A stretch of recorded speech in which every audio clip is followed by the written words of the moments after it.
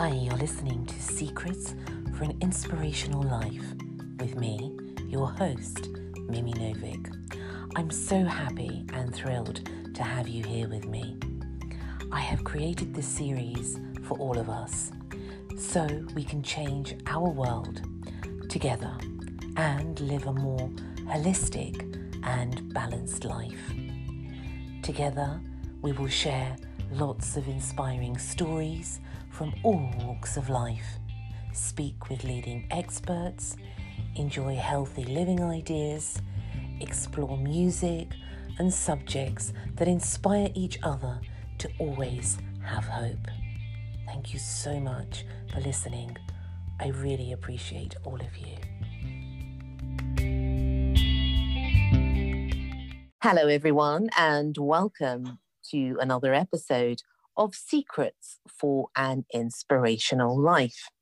How are you all? I hope that wherever you are, it's a beautiful evening or a beautiful day, wherever you may be in the world. Here in the United Kingdom, we are in the evening now, actually, because the nights are drawing in and autumn is actually upon us with all its beauty. And now in these times especially, we try, if we can, look at the most simplest things as being the most beautiful things and not to take things for granted. Especially something that's very close to my heart is the animal kingdom. It's something that I've always cherished as a child. And we may, some of us, believe that they are really not the same as us. And in many ways, they're not. But I do believe that animals have a soul. And I do believe that every single being on this planet has a right to live and is equally precious. Doesn't matter who we are or what we look like, where we come from. You know, that is really irrelevant. What is important is that we are cherished beings and we are really divine. And we have this opportunity to share the most beautiful moments with each other on this planet that's so wonderful. And let us not try and forget that. Let us try to remember all the beauty still that surrounds us and let our hearts be compassionate to each other and most of all to ourselves. Now, I am absolutely delighted and honoured. I really, really am. I've been waiting for this for quite a while now, and that is to welcome my next guest. He is the prolific wildlife protection campaigner, writer, and broadcaster, Dominic Dyer. Dominic is the CEO of the Badger Trust and the wildlife advocate at the Born Free Foundation. Dominic became a wildlife protection campaigner after a 20-year career in the civil service. And he was also in food manufacturing and plant science industries, using the skills he acquired in Whitehall, Brussels, and the corporate boardroom, along with his highly regarded and powerful voice that he has now used to fight for animal rights and welfare globally. His first book, which is named Badgered to Death, The People and Politics of the Badger Cull, published in 2016, has been widely acclaimed and is now one of the best-selling British wildlife books of recent years. Dominic is a board member of Wildlife and Countryside Link and also of the Royal College of Veterinary Surgeons. He is extremely knowledgeable and he is also a passionate speaker and can be seen and heard on many animal protection rallies, protests, and conferences. Dominic is also a regular contributor to print and broadcast media on a wide range of wildlife issues, ranging from the badger cull and fox hunting here in the UK, to global wildlife crime, whaling, the dog meat trade, and many more. Absolutely amazing what he does, I have to say to you. And today he's going to share his story with us. Welcome, Dominic. It's a real pleasure. Thank you very much for having me. Thank you for being here. How are you? I'm fine, thank you very much. Keeping busy in these very difficult times. There's never a shortage of animal issues to address, I'm afraid. Yes, I know. I follow a lot of the things that you do and all of the magnificent things that you do for the animals and so many different causes that you are part of and are trying to bring about a huge change in everything that is related to that. Now, Dominic, tell us a little bit about how this quest of yours, because it seems like this humongous quest of spirit and nobility, really, to reach such a point as where you are today? Well, I think like many people, I've always been interested in the natural world. I suppose, from a young age, I was always interested in animals and nature and wildlife. And, I was greatly impacted by, the work of Sir David Attenborough when I was very young. Life on Earth in 1978, when I was 8 years old, had a huge impact on my life. I remember getting a hard copy of that book as a child and, devouring it in terms of the information and beautiful images it provided alongside the television series. So, I think I grew up with an interest in nature and what was happening in the world.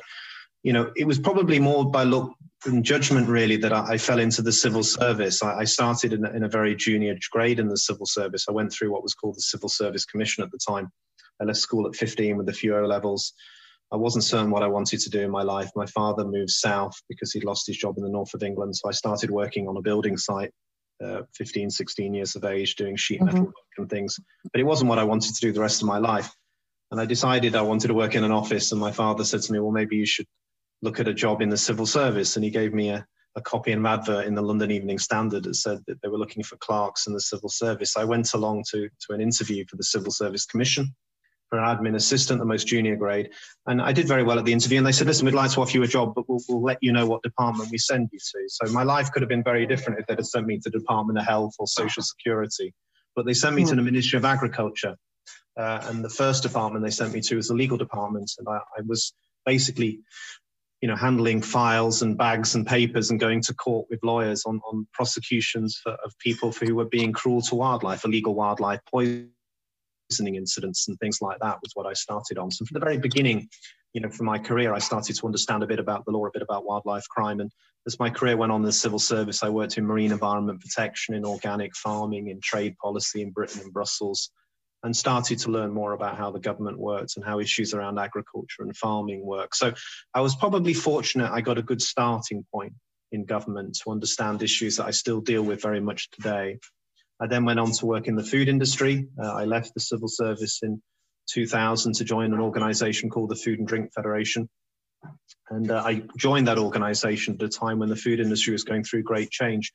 And I've started to work with major food manufacturers like Nestle and Unilever and Coca-Cola and others to start developing more vegan, vegetarian, organic food. So this market that we're now familiar with today, of course, was in its sort of infancy in those days, the so-called natural foods market. So I did a lot of work working with these major food producers to develop, new lines of products for a rapidly growing market, and spent a lot of my time in Europe, North America, and other parts of the world, beginning to understand how consumers were looking for foods that dealt with their concerns about animal welfare, about the environment, about food production systems.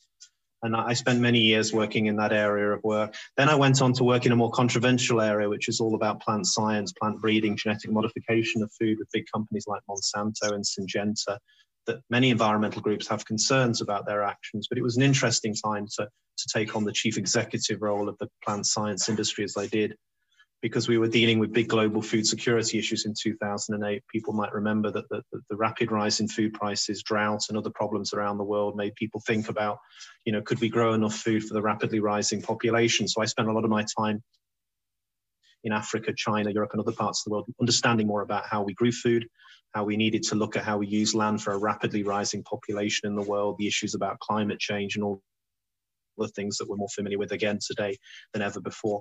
But in that time, I also got more involved in working in wildlife conservation work. I became a trustee of a charity called Care for the Wild International. I spent time in Africa beginning to understand more about poaching, writing articles about what was happening to elephants, which were being killed, as you know, in increasing numbers for their ivory. And yes. I got more interested in some of the issues around British farming and agriculture, particularly in relation to bovine TB and badgers. I worked closely with the farming industry and government, but I was worried that there was a move afoot to demonize the badger and start killing it in large numbers because of concerns that it was spreading TB to cows. And that's one of the reasons why I decided I wanted to leave a well-paid lobbying job in the plant science food industry and move into wildlife full time. So in 2012, I sort of upped sticks, really, walked away from a corporate career and decided I wanted to become a full-time wildlife campaigner. And to do that, I got stuck into the badger issue, which was a key issue that I understood about farming and agriculture and bovine TB, but also more involved looking at international trade in wildlife, what was happening with regards to Africa's wildlife as well. And as you said at the beginning, really what I did, I just took my communication, lobbying, campaigning skills that I'd used in government and then in industry and started to apply it to wildlife conservation, which I think is different to people coming into this sector from maybe a zoological or science or naturalist background. But I think it's been very useful to me because I know my way around politics and how institutions and government work and the media, all of which is terribly important when you want to stand up for animals as well. It is quite really extraordinary, the work that you do now, because you are, as I mentioned earlier, the CEO of the Badger Trust. And I know at the moment, there has been a lot of things in the press. Tell us a little bit about what is going on and where we are with that at the moment. The badger cull is a very divisive issue in Britain that's actually been going on for over 4 decades, since the 1970s. And I wrote about that in Badger to Death. It was really, the book was written because I wanted to tell the whole story about how this animal has been demonized and blamed for what is really a form of industrial pollution from intensive livestock farming in Britain. The problem we have with our farming sector, like you have in many other parts of the world, is it's become more and more intensive as time has gone on. The herds have got bigger. We milk cows, to produce milk in a more intensive way, so the welfare for the animals has decreased. We keep large numbers of cattle inside for over 6 months through the year in damp conditions. We move them around the country and trade millions of cattle every year. And by doing that, we increase the risk of the spread of diseases like TB between cows, which is predominantly where it goes from one cow to another. But then it spills out into the natural environments. It infects badgers, it infects rats, weasels, stoats, foxes, dogs, cats, a wide range of domestic and wild animal species. But the badger has been blamed. Back in the 1970s, the badger got protection under the law because this animal was being destroyed in large numbers by badger baiters, people that would take terrier dogs and put them down badger sets to kill badgers for so-called sport and pleasure. And this pastime, which still goes on today, but it's illegal, was very widespread in the 1950s and 60s. And badger protection groups started to appear around the country where people wanted to protect badgers. They literally sat on badger sets to try and keep the baiters off the sets. And then they forced politicians to address the issue. And there was a private members bill in 1973, and we got the first legislation to protect badgers, and that since has been enhanced by the Wildlife Countryside Act and the Protection of Badgers Act, to the point that the badger is some of the strongest protection under the law in Britain today, but also is one of the most demonized species as well. The poor badger, when it got protection in 1973, also fell foul of a process of testing for TB. Some vets in Surrey, from the government vets, found a number of badgers had TB, and they decided that that was primarily a cause of TB spread to cattle. And all over that period of time, the badger has been demonized to a degree by certain segments of the farming and veterinary livestock industry and governments, to a degree that they've been gas snared and shot in their tens of thousands over a 40-year period. So we've constantly gone round this roundabout, effectively, where the animal is blamed for the spread of the disease, which is really cattle-based. Most TB-related problems is cow to cow. Unfortunately, the government in 2013 started a new round of badger culling.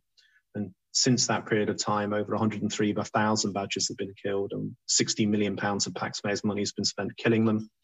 And we felt that there was a process going on in government where they were beginning to review the need to continue killing badgers, and they were looking at other options, including vaccinating the animals against TB and cattle as well. But this year, the government made a U-turn and basically decided it wanted to expand the policy further. So in September, they initiated 11 new licenses and probably will kill 65,000 more badgers this year in a massive expansion of the policy, which has caused a lot of public anger and greater media interest in recent weeks as well about what's happening to this animal. So, I do numerous interviews, write articles, I've written a book, and spend a lot of my time campaigning on this issue. It feels like it never ends after 7 years of work. But I suppose you've got to keep going. I keep talking about what realistically is the problem, trying to ensure that we can find solutions that are humane, which is why I think trapping and vaccinating badgers, which we can do very well, needs to be expanded. Trying to find solutions in the cattle industry for how we can deal with TB without killing wildlife, and trying to tell politicians and farmers and landowners that actually we can't farm in this country in a way that we just eradicate animals like badgers, because we could remove them from parts of the country where they've lived since the Ice Age, and that's just something that we could never do. It's terrible, really. It really breaks my heart, especially when I read about these things, because it's such a beautiful creature. And to be, as you said, demonized in this way. But I know that you do a lot, Dominic, and you have recently done a lot, especially because what's happening with the government at the moment and this whole badger cull? Well, I think, the government at the moment is obviously under pressure because we continue to draw attention in the public's mind and MPs and in the media to what's actually happening. They feel at the moment there's justification based upon the scientific evidence that they present to say that if they cull badgers, they can reduce bovine TB in cattle. But most of the evidence they produce has more holes than a Swiss cheese. And we tell them that, you can't continue to do this to a degree because you're going to reduce the number of badgers so far that they can't repopulate. So we have a complaint before the Berne Convention, which is a European treaty that the British government is signed up to protect badgers in Britain, because Britain has over 25% of whole of Europe's population of badgers, and it has duty obligations under the Berne Convention to protect these animals. And I think they're breaching that treaty, which is why we're taking a case against the government there. But what we're trying to say is that we've got to find a better way of dealing with this disease in cattle. We can't keep back killing badgers. It's very, very cruel. We think it's scientifically ineffective and a huge waste of taxpayers' money. Are we making progress in those arguments? Well, we have the Wildlife Trust behind us, the RSPCA behind us, a lot of public support, many MPs across all parties, but we still have a very powerful industry lobby group in the farming, livestock, veterinary industry that I've used to work with in the past. I'm very familiar with, and they still have a significant influence over this policy, I'm afraid. And how does it feel, Dominic, that you used to work on that side of the fence, so to speak, and now you're on this side of the fence? I think, it gives me a better insight into the problems and how we might be able to address them. It sometimes causes friction with farmers, landowners I used to work with who feel that, I betrayed maybe a trust that they had in me in terms of the work I used to do. But, I'm very clear about where I stand. I'm not anti-farmer, but I do think farming has to change in this country. We need to move away from intensive livestock production. We need to embrace plant-based foods more. We need to deal with climate change. We need to stop killing wildlife to protect a declining intensive livestock industry that is bad for our health and is bad for the planet. That is the bottom line. And I think it's an absolute national disgrace if we push badgers to the verge of extinction for an industry that is unwilling to change. Yes, it is. It is. It's a disgrace in every way. And I read somewhere, actually, I think a few weeks ago, I don't know, you can tell me about this, Dominic, better than, what I've read, but is it really that it could be possible that this, beautiful creature could be extinct? In parts of the country, yes. It won't go extinct completely. There are bits of the country like Scotland, for example, where no TB problems are, a level where they're not culling badgers. But the population of badgers in Scotland is much less than it is in England. There are much smaller communities of animals in much more isolated areas. What we could see is that there are significant communities of badgers that have lived in parts of the southwest of England, for example, since the Ice Age that could disappear in our lifetime as a result of this policy. And I think that would be an ecological vandalism on an unprecedented scale. Yes, indeed, indeed. And I know that you do a lot of work also, not just with badgers, but you do a lot of work to fight for animal rights and welfare in a lot of different places. Tell us a little bit about that, because I know that we were speaking earlier about the fur trade. That's something that I also read in the papers, I think, today. On the front page of the newspapers today, we have a very interesting story that Zach Goldsmith, a minister that I work closely with in government, have known for a long period of time, has pushed forward with plans to outlaw the sale of fur in Britain when we leave the European single market at the end of January next year. And I would be very pleased to see that happen. We've campaigned, as organisations like Born Free and other charities against the fur trade, because it has, a significant impact on wild animals, as well as, intensive farming of animals like fox and mink in farms in Europe. We also see animals being trapped like coyotes in North America in large numbers for Canada Goose products and other fur-related products that are sold in stores in Britain. This is a cruel trade. I think a significant majority, as I said, about 80% in recent polling, would like to see an end to this trade and an end to the sale of those products. And I think the British government realised, actually, when we get out of the European single market, when we've got some more leeway on law to apply in this country, we could do this, we could stop it. And I think it would be significant and huge move, and a very welcome move if Britain did become a fur-free country. It wouldn't stop fur being worn here, because people could obviously buy products abroad and come in and wear them. But it would stop the sale and profit of these manufacturers of these products in Britain. And I think that's something that we should see happen. Most definitely. And Dominic, please share with us, because, with the listeners and myself, because a lot of people, I have to say, are ignorant about actually what goes on with these companies that do a lot of harm and kill these innocent animals. Because people think, when I try to explain about certain, companies that, have a very bad press, people will say to me, well, that's just how it is. They don't know the reality of actually what goes on. If you could please enlighten us to that, because I think people out there need to know what they're buying and what actually it is doing to these animals.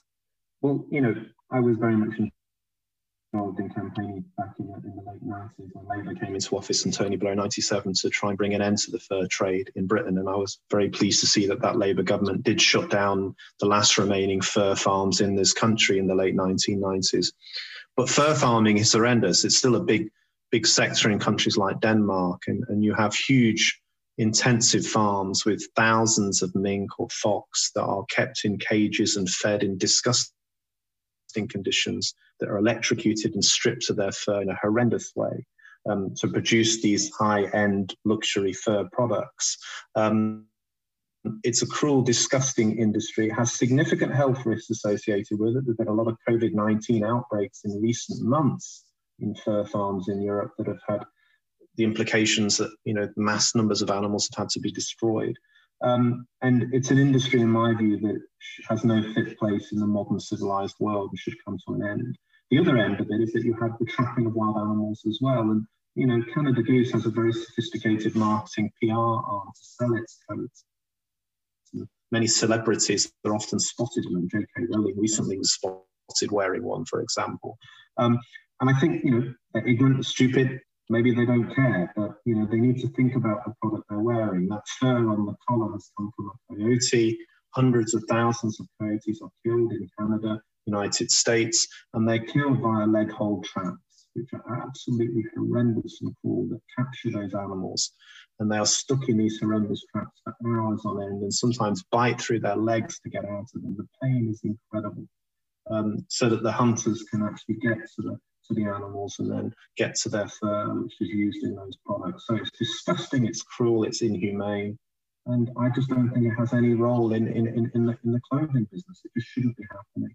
But these companies have a lot of power, they have a lot of money, sophisticated lawyers and marketing and PR arms, and they sell the product as being sustainable and wonderful, but actually it's extremely cruel. It is, it's horrific, really. And do you really think, Dominic, that people actually know what happens to these animals, or is it a case of they don't care? And as you said, it's very good marketing by the company. I think a lot of people don't care. And, I've been involved in standing outside, Canada Goose stores in London with placards which show, exactly what happens to the animals when they're trapped and killed. Some people will turn away. Some people will just go in and buy the product regardless and just don't care. So, you can only do so much to educate people about cruelty. I just hope that in time, more and more people will see they don't want to be associated with it. I think the vast majority of people in this country will not buy products of that kind. The other problem that we've had is that you've had so-called, fake fur products being sold in cheap markets across Britain, where people think they're buying a fake fur product, but actually it's real fur. It could come from dogs, it could come from rabbits, it could come from cats, much of which is coming out of China. another Really? Southeast Asian. Yeah, so that's another massive problem that we have. So if you think you're buying fake fur, often you can be buying real fur, particularly related to the dog meat or cat meat trade in those parts of the world as well. Oh, Obviously, these animals are killed for meat, but you have a significant, byproduct in terms of the skins and furs, and they find their way into all sorts of products as well. This is something I didn't know, that it could be real fur. Yes, there's been a lot of investigations. The BBC have covered this, and PETA and other organisations, the Humane Society International, have done very good work, going into shops and taking products or going to markets and actually looking at them and getting them looked at in laboratories and actually finding the source of the fur. It's being sold as fake fur, but actually it's real fur. This is horrific. Yes. Because some of it does really look real. And although they write that it's fake fur, actually some of it does look real. Exactly. And I think, the line is, if it looks real, don't buy it. Don't buy it for any reason. But there's been a trend to have, bobble hats with little fur bobbles on and, coats with fur trim, and a few years ago, they were all over the place. A little bit less recently, but, up to 2 years ago, you found them everywhere. These trends come and go with clothes manufacturers, but, it's been a big market for the illicit fur trade as well. Now, you mentioned the dog meat trade. That's something that I am really interested in. And, it's diabolical what goes on there. And we really need to highlight this, especially tonight. Now, tell us a little bit for people out there who are not familiar what goes on, because I really want you, Dominic, to, in a way, highlight this and to show, really, to educate the people what is going on. And then they have a choice in some of the products, for example, that you have mentioned, because I think education goes so far. At least we can try to educate, and, we all have a conscience, whether we use it or not. And that's another story, I'm sure. But tell us about this dog meat trade that goes on. Well, the dog meat trade is to be found in many countries. China, to be found in Thailand, Taiwan, in countries like South Korea as well. If we take the Chinese issue, you've got a trade, the Yulin Dog Meat Festival has been a key point of campaigning for anti-dog meat campaigners for a number of years. And I've been involved in mass protests outside the Chinese embassy in London over the years. What we've really been trying to look at is how a festival like that has developed. And the Yulin Festival actually doesn't have a particularly long history. It's in a relatively new development zone of China, and the city authorities just felt it was a good way of sort of bringing, money and income into the city, believe it or not, by actually celebrating the killing of large numbers of dogs and cats to be eaten during a festival. And the festivals are usually held at the hottest time of the year. And the idea is, if you torture the animal to make the meat as lean as possible, when I say torture, you sort of literally, you see animals alive being sort of heated up with blow torches or thrown into boiling water, savagely tortured before they're killed. The idea being that when you eat the meat, it's more tender and it will actually reduce the problems of heat exhaustion and other issues around that hottest time of the year. It's all nonsense, of course, but it means huge, huge suffering to the animals. And there are two elements of it. A lot of people say to me, well, you can't campaign against the dog meat trade if you eat meat or you're not a vegan. That's a relevant discussion. I'm not going to discount it. But I would also say that, you can and should do, because this isn't like the livestock industry in any stretch of the imagination. This is absolutely inherently cruel. These animals are tortured in ways that would never be acceptable in any farming agriculture system around the world.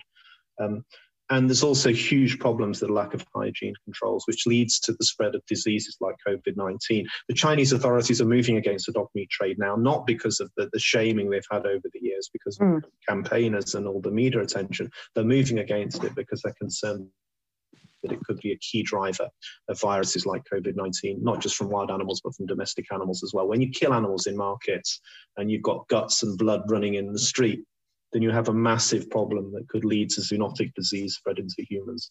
We've got this pandemic because of that. We shut the whole world down and had the biggest economic collapse the world has ever seen in living memory. And nearly 1 million people, as we talk, have died so far. Many more are going to die before this finishes. And that's because of what we're doing to the natural world and what we're doing to domestic animals. That's dogs, cats, meat in livestock industry and in the wildlife trade. That is not open for debate. No one's going to deny where this disease came from. In the same way of MERS, in the same way as SARS, in the same way of Ebola and swine flu. We've got one wave after another, and there'll be more to come unless we change our ways. So that's why, if only because we're selfish and we long to look after our own well-being, we have to stop the dog meat trade. The other issue for me, of course, is that dogs are incredible companion animals, incredible gifts to mankind in terms of our relationship with them that goes back tens of thousands of years. They've grown up with mankind. Yes. They put up with all our torturing and suffering that we impose upon them, but they still trust us and give us great love and affection. They're incredible animals. And as we talk about COVID-19, we've probably got COVID-19 because these animals have been treated in the way they are. But equally, dogs are now being dispatched to airports in every corner of the world to sniff out COVID-19. They're also being used to sniff out cancers. And there's so much more that they will do to help us. And I don't think we should ever forget that either. No, they are incredible. And I look at some of the dogs, you know, the what are they called? The medical detection dogs. That's right. And how they are really, really so clever, and they take their job so seriously, Dominic. It's like they're so focused, and they're, you know, all the drug dogs, you know, that you see at the airports, and you know, they are such a gift to mankind and such a friend. You know, there's nothing really more loyal, I think, than a dog, because you can do anything to a dog and it will still be loyal and it will still stand by you. So I totally agree. They are incredible, you know, and when I speak about dogs at places like, you know, the Chinese embassy, when we're having mass demos against Yulin, I talk about, you know, I remember when the Twin Towers collapsed in New York City, it wasn't humans that went into those buildings in the immediate aftermath of that. It was dogs that went in there, because that's all they could send into the embers of those buildings to try and find people. Yeah. You know, when you look at the people coming back from wars, when they have post-traumatic stress, when they've seen and done horrible things, it has huge impacts on them, their mental health. It leads to domestic violence, suicide, unprecedented rates. And what we found is the only thing that can bring people back from the darkness is often giving them a dog. You know, I've been to some of the toughest prisons in America, one in Louisiana. A friend of mine, the deputy governor of the prison in Angola in Louisiana, where we spoke to the governor about how they over the years tried to reduce the violence in this prison. And they found the only thing that could really do that to a degree was bringing dogs in to be rehomed and putting them in the cells with prisoners, who would then find love and partnership and companionship with the dog in a way they never had with a human. And it brought down the levels of violence amazingly, and increased behavior and conduct, you know, improved it within the prison system. And that's now being replicated across North America and other many parts of the world as well. So wherever we look, you know, from dogs detecting cancer to dogs helping us come back from wars, and dogs in prisons, or dogs, you know, going into buildings or earthquakes, wherever it might be, they're amazing, they're incredible. And yet we still treat them in such appalling conditions and terrible ways, which is why the dog meat trade is so wrong and why it must end no matter what we do. Is it going to, has it been this year? Will it go on this year? It'll go on, but I think it will be reduced. I think there's an opportunity with COVID to try and, you know, bring it down to a degree. It won't stop. In some countries, it was created artificially. In you know, Korea, it was as a result of the Korean War in the 1950s. The country collapsed effectively, you know, from the American conflict, Chinese invasion, all that went with it. And after the war finished, you know, the country was ravaged. So dog meat became a form of protein. It wasn't something that had been part of the diet within the Korean culture for generations. It was introduced. So, you know, you still have dog meat farms in Korea now. Thankfully, the numbers are reducing. It's a very developed country. There's no reason why anyone should eat dog meat. It tends to be the older communities eating it. Younger people tend not want to be associated with it. We're seeing a similar trend in China. And as these countries get a bigger pet ownership market, then people hopefully think, I want this dog as a companion. The last thing I want to do is to see this dog being used for the meat trade. So, you know, there's more to be done, but we are progressing, and we must keep the focus on it as well. Now, have you actually met with the Chinese embassy and spoken to them about this? I've met with many Chinese people over the years and talked to them about it. I've not talked with Chinese embassy officials. We tend to, you know, have to just stand outside the Chinese embassy. But I've always said that we do that for a reason. You know, the last speech I made before lockdown was at the Ealing Animal Fair, and I spoke to a big audience in a church there a week before lockdown. And I spoke passionately about what I thought was going to happen, and the numbers of people that were going to die, and how terrible this was going to be. And to be quite frank, I've not been proved wrong so far. But the point I made is that people might think we were mad standing outside the Chinese embassy with our placards are not going to think we're mad anymore, not after COVID. They're going to think you're absolutely right to be highlighting the problems of these vicious, horrible trades in wildlife and domestic animals and the danger to humans, never mind animals. It is. I mean, I've seen some of the images and I try not to look at the images really so much, but, you know, as it comes every year, it's difficult not to see it also with some of the, you know, wildlife interests that I have, because, you know, they come up consistently. And maybe I'm naive, I don't know, but I think to myself, why would mankind do that to these creatures? What is the reason to put them through so much torture? Yes, you know, there is inherent cruelty in mankind to animals. I see it all the time. It never ceases to amaze me. It could be badgers being shot in cages, dogs being boiled alive for their meat, whales being harpooned. You know, it never ends, to be quite frank. And in this business, you have to have a pretty tough skin because you're taking on very many vested interests around the world who want to keep killing animals. When you stand up for animals, you get a lot of people that will come after you as well. But, you know, you've got to stand up. They need a voice, and that's what I try and do. I mean, how do you do it, Dominic? How do you, I suppose, let your heart carry all of this? Because it's a heavy burden, you know, seeing all these really difficult things and this cruelty upon animals. How do you carry that responsibility in a way? Well, you know, I'm just one of many people that are out there doing this type of work. I think you've just got to feel passionate. You've got to feel you've got a voice. You've got to use it. You've got to continue to go, even though at times you feel that you're not making much progress. Now and again, you just get breakthroughs. You know, we talked about the front page of the Times today about fur. I do think that's a breakthrough, but that's been down to a huge amount of work going on for decades in this country, you know, about the fur trade. And suddenly, you know, we might see a moment in time. And it might be because we're leaving the European Union. It might be because, you know, Boris Johnson and people in government feel that there might be some political value in doing it. But at the end of the day, it doesn't really matter. As long as you do it, deliver it, that's what we need to see. So that's why we've got to keep fighting for these issues. And you also deal with the whaling situation. Tell us a little bit about that, because that's a huge interest as well. Yes, you know, whaling to me has always been something I've been passionate and felt very strongly about. I've been more involved recently because Born Free as a charity has had quite a lot to do in that area over the years. Whaling has become more topical again because after many, many years, the Japanese have gone back to commercial whaling. They started again last year, minke whales in particular, that they're killing in their so-called territorial waters, which is over 250 kilometers around the coastal waters of Japan. The Japanese had tried for years within the International Whaling Commission, a regulatory body set up to manage whaling, which is turned into more of a convention to protect whales rather than to kill them. The name now is misleading in terms of what it generally sets out to do. You know, the International Whaling Commission set up a moratorium on commercial whaling, a sanctuary in the Southern Oceans for whales, and most of it member countries want to protect whales and not return to commercial whaling. Remember that in the 60s and 70s and early 80s, commercial whaling brought the whale to the verge of extinction in many parts of the world. And if we'd have gone on killing them industrially in the way that we were, there would be very few left in the world's oceans.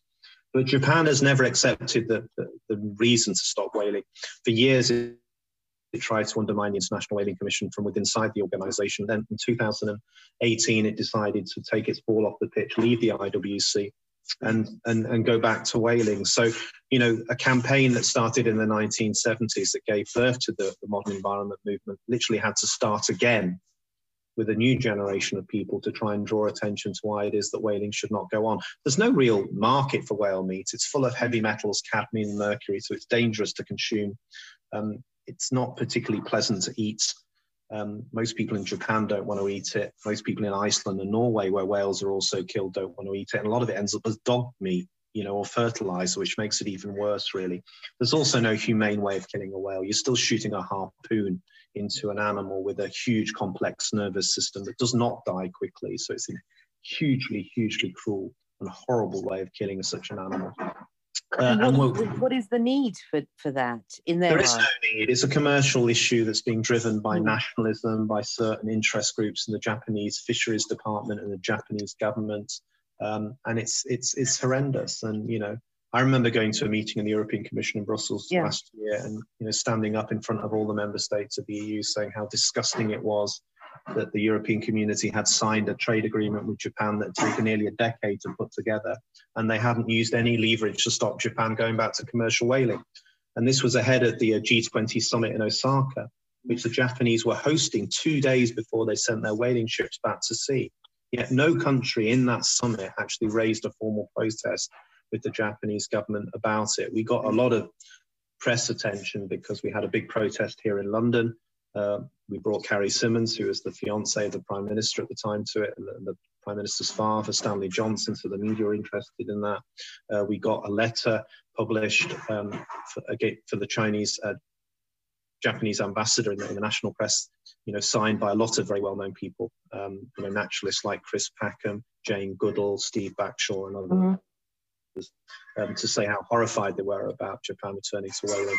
And, I've done a lot of media work on that issue, drawing attention to it, but I'm afraid we haven't stopped the Japanese doing this. They're still continuing. Yeah, and, I've done what I can.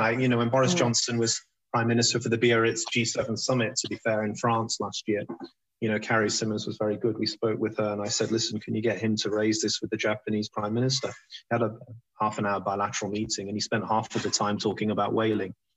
Which the Japanese didn't like at all. So, we've got it on the wavelength of this Prime Minister. There is a genuine recognition this is wrong at that level.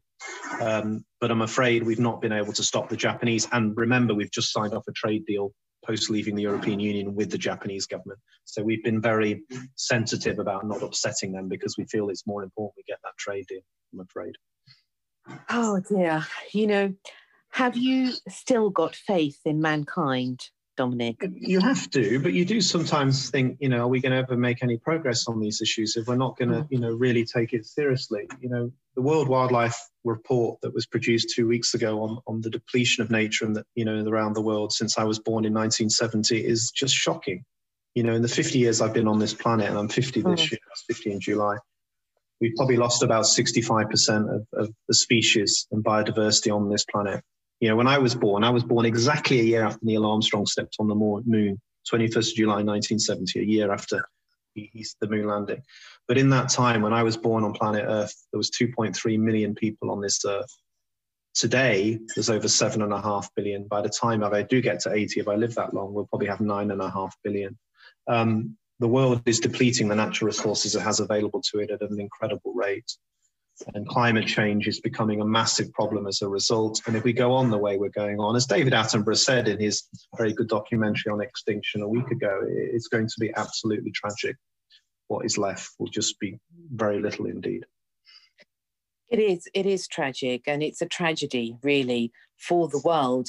And somehow, I don't know about you, Dominic, do you feel that nature, in a way, is fighting back finally? I think it is. I think there's more people in the last few months because of lockdown that have a closer connection with nature. I've noticed more anger about the badger cull this year from a new generation of people coming into it. I work with a lot of young people, young naturalists, Bella Lack, Darren McAnulty, Maya Rose Craig, people that you might be familiar with. You'll see in newspapers, on television. Yes.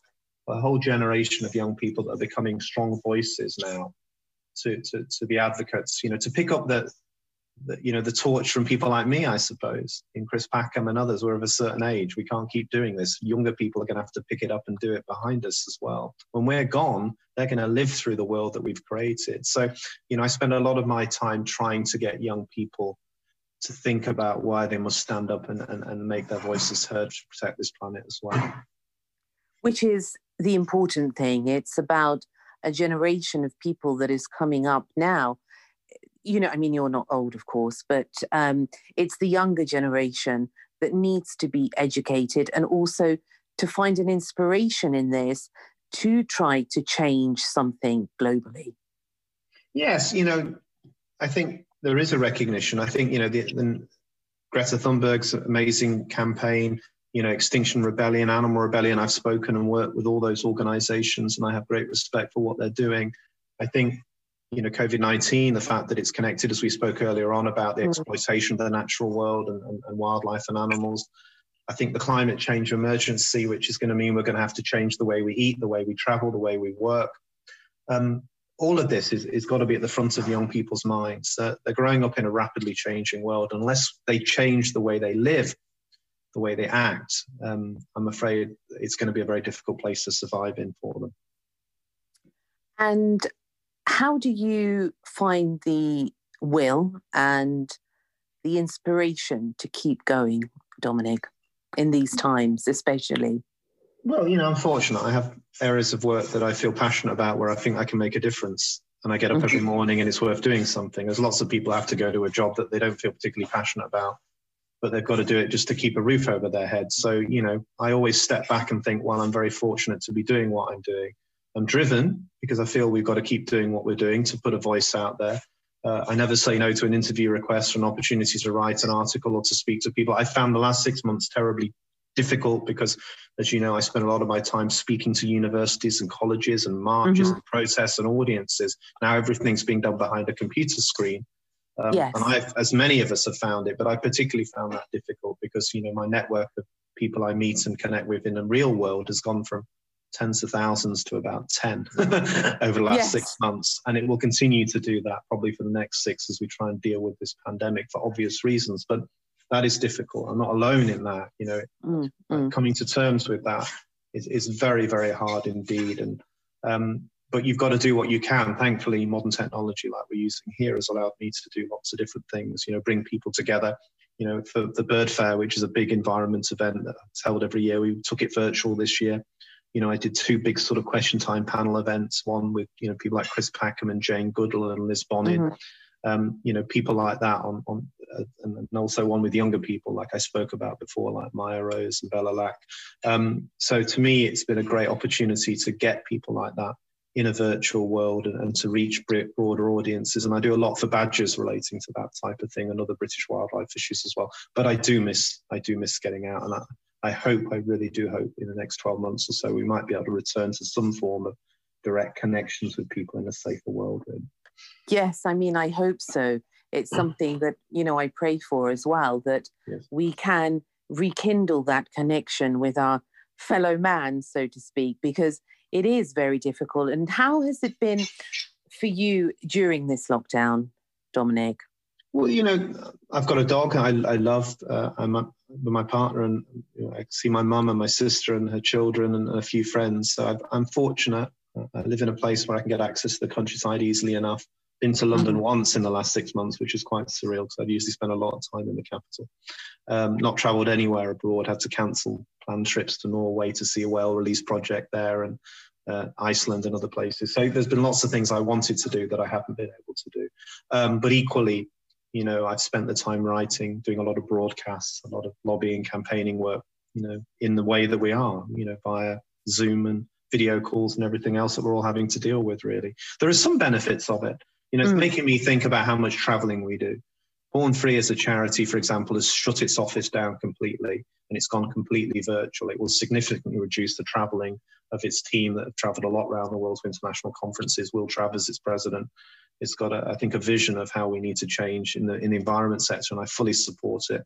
And I think more organizations need to do that. We can't continue just to travel everywhere. International conferences have been insane, And I've been like that. You travel around the world from one country to another. You'll go off to South Africa to speak at a meeting for 2 hours and then come all the way back. We can't continue to do that anymore. I think what's happened during COVID is that we've learned to use video conferencing, and we should continue to do a lot of what we do by video conferencing. When we do travel, it should only be when it's absolutely necessary, and we must think about the impact it's having. But that means that the global airline and hospitality business needs to change as well. And a lot of people are going to have to find new careers, and we're going to have to re-engineer our economy. So there are massive challenges around all of that. But the idea that you can just continue to go back to normal the way it was before, I think is just as dangerous as where we are now, to be quite frank. Yes, because you can't go back to tomorrow even, let alone to go back to that type of life with all those industries, with all the people. It is a completely different world. And I think, and I believe this strongly, that it will never be the same. Nothing ever is the same. We can't go back, especially when this has been such a huge global reset and a shift that we have never seen in our lifetime. I definitely haven't, for sure. And Yes, we have to do things differently. Yeah, we can't go back to the way it was. But having said that, that change is going to make a huge difference to the way the economy of the world works.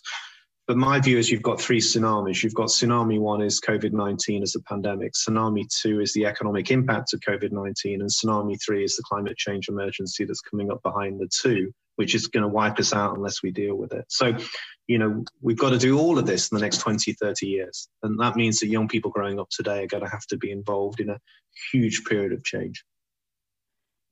Indeed. All of us, I think. Yes. Now, all of us. And I think that if we believe that we can stay as we are, we won't survive in any case. We won't survive as people, not even mentally or emotionally or physically, because things are so different and they are rapidly changing. Now, Dominic, what is the thing that inspires you? What inspires you? What is it that brings joy to your life? Dogs. I love dogs. And this week we've had a bit of a breakthrough on an area of work that I've been doing for a number of months. Two ladies came to me, a lady called Dawn and Sue last year, and they said, listen, we had a dog called Tok, a Romanian rescue dog, and I've got a Romanian rescue dog called Lassie that's under the table at the moment. And this dog was basically went through a rescue system, was adopted. And the individual that adopted it took it to a vet and had the dog put to sleep for no good reason at all. And they said that the vet did not check the microchip and did not check for a backup rescuer to take the dog back before they put it to sleep. And I was horrified by this, but they said, we've also found that there are hundreds of other dogs where this is happening. And they said to me, can you help us? Because you've got good political connections. I know you've got a rescue dog. I know you've been out to Romania a number of times. And I said, listen, I will. And they said, you're connected with the Royal College of Veterinary Surgeons. Can you help us meet with them? Can we help us meet with the British Veterinary Association? Zach Goldsmith, he's the minister responsible. Could we go and meet with him? So over a period of months, we met with all those organisations. We met with Zach and everything. And we started a campaign, and they set up a petition, Tuk's Law petition, and it's over 130,000 people have signed it now, which is incredible. Oh my goodness. There's lots of media attention, national media attention. And we were contacted by a Conservative MP called James Daly a few months ago, and he said, listen, I'm very interested in what you're doing, and I've got I've got a private members bill, because you have a situation in House of Commons where MPs put in for, it's like a lottery, and you can win the right to a private members bill if you're lucky. And that means that you can bring forward a piece of legislation as a backbench MP. And sometimes when that happens, the government will say, oh, actually, we'd like a piece of legislation. We'd go to that MP and see if they can introduce it for us. And it's just been an alignment, I think, that, the government see an opportunity to deal with this business, because they're trying to tighten the legislation on microchipping of animals, including for cats, which they're now bringing in. And we said to the government, if you have microchipping mandatory, which you now have for new animals that are, being born and registered, you must make sure that the vets surely scan those chips before they euthanize animals. At the moment, we have best practice guidance from the British Veterinary Association, but a lot of vets are not applying it. So up and down the country, hundreds of dogs have been put to sleep for no reason at all. Now we had a private members bill introduced by James Daly MP on Wednesday in the House of Commons. And it was just wonderful. He stood up and I helped write the speech, and he read it out.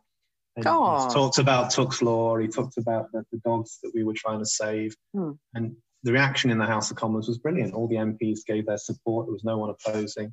We've got strong support from the Prime Minister, and I know that his partner, Carrie Symonds, and others are very keen on it, and Zach Goldsmith as the Minister is keen on it. So I think we've got real headway behind it. It goes to a second reading in January. And I think that's important. So, to me, what I think we will see as a result is that we will get this into the Queen's speech. We will get this as legislation. And often in the areas of work I'm dealing with, that just takes forever. So for example, the Ivory Bill that I've had some impact on, as well as other campaigners, has taken 4 or 5 years' work. And even now, it's not on the statute books yet, because it was subject to appeal from the antiques industry. We are at a point where it will become law and be enforced relatively soon, but it's been a very long process. So, getting a change in the law is not easy, but I think we will get it on this scanning of microchips. And that's something to me that's important, and I'm really pleased. And all credit to Dawn and Sue, the two ladies I mentioned earlier. They're just amazing campaigners. And I said to them, you've done amazing work. You've brought about a change. And I think you will change the law as a result of your anger about the need to protect these dogs. And that's the type of thing that keeps me going as well. And it's in a way, it's a vocation would you say, of your life. It's something that is so strongly, I think, a passion for you. This is what comes across, especially when I looked at a lot of your work and a lot of what you do. There is this real passion for what you do and a real belief in what you're doing. Yeah, you have to. And I think that shocks people sometimes. They go, oh, well, you know, just another job, isn't it? Well, I've done just another job. So to me, this wasn't a job. I didn't get involved in this type of work because I just wanted it to be another job. It's a life. It's a passion. Of course it is. Because, you know, at the end of the day, you're trying to make a difference. And when I'm dead and buried, I hope some people remember that I said some important things, or I wrote some interesting things, or I made some important broadcasts. And I made people sit up and think, and maybe some of the things I did made a difference long term after I'm gone. And that's all you can hope for, isn't it, in life? Because, you know, at the end of the day, we all want to be able to make some form of difference. And I always say I'd like to make the world a little bit better for people and animals, because that's just something worth doing in that sense, really. Incredible. And thank you, Dominic, really, for doing all the things that you do to help wildlife, to help animals, and all that you do, because we need people like you in the world that make a huge difference to these beautiful beings out there.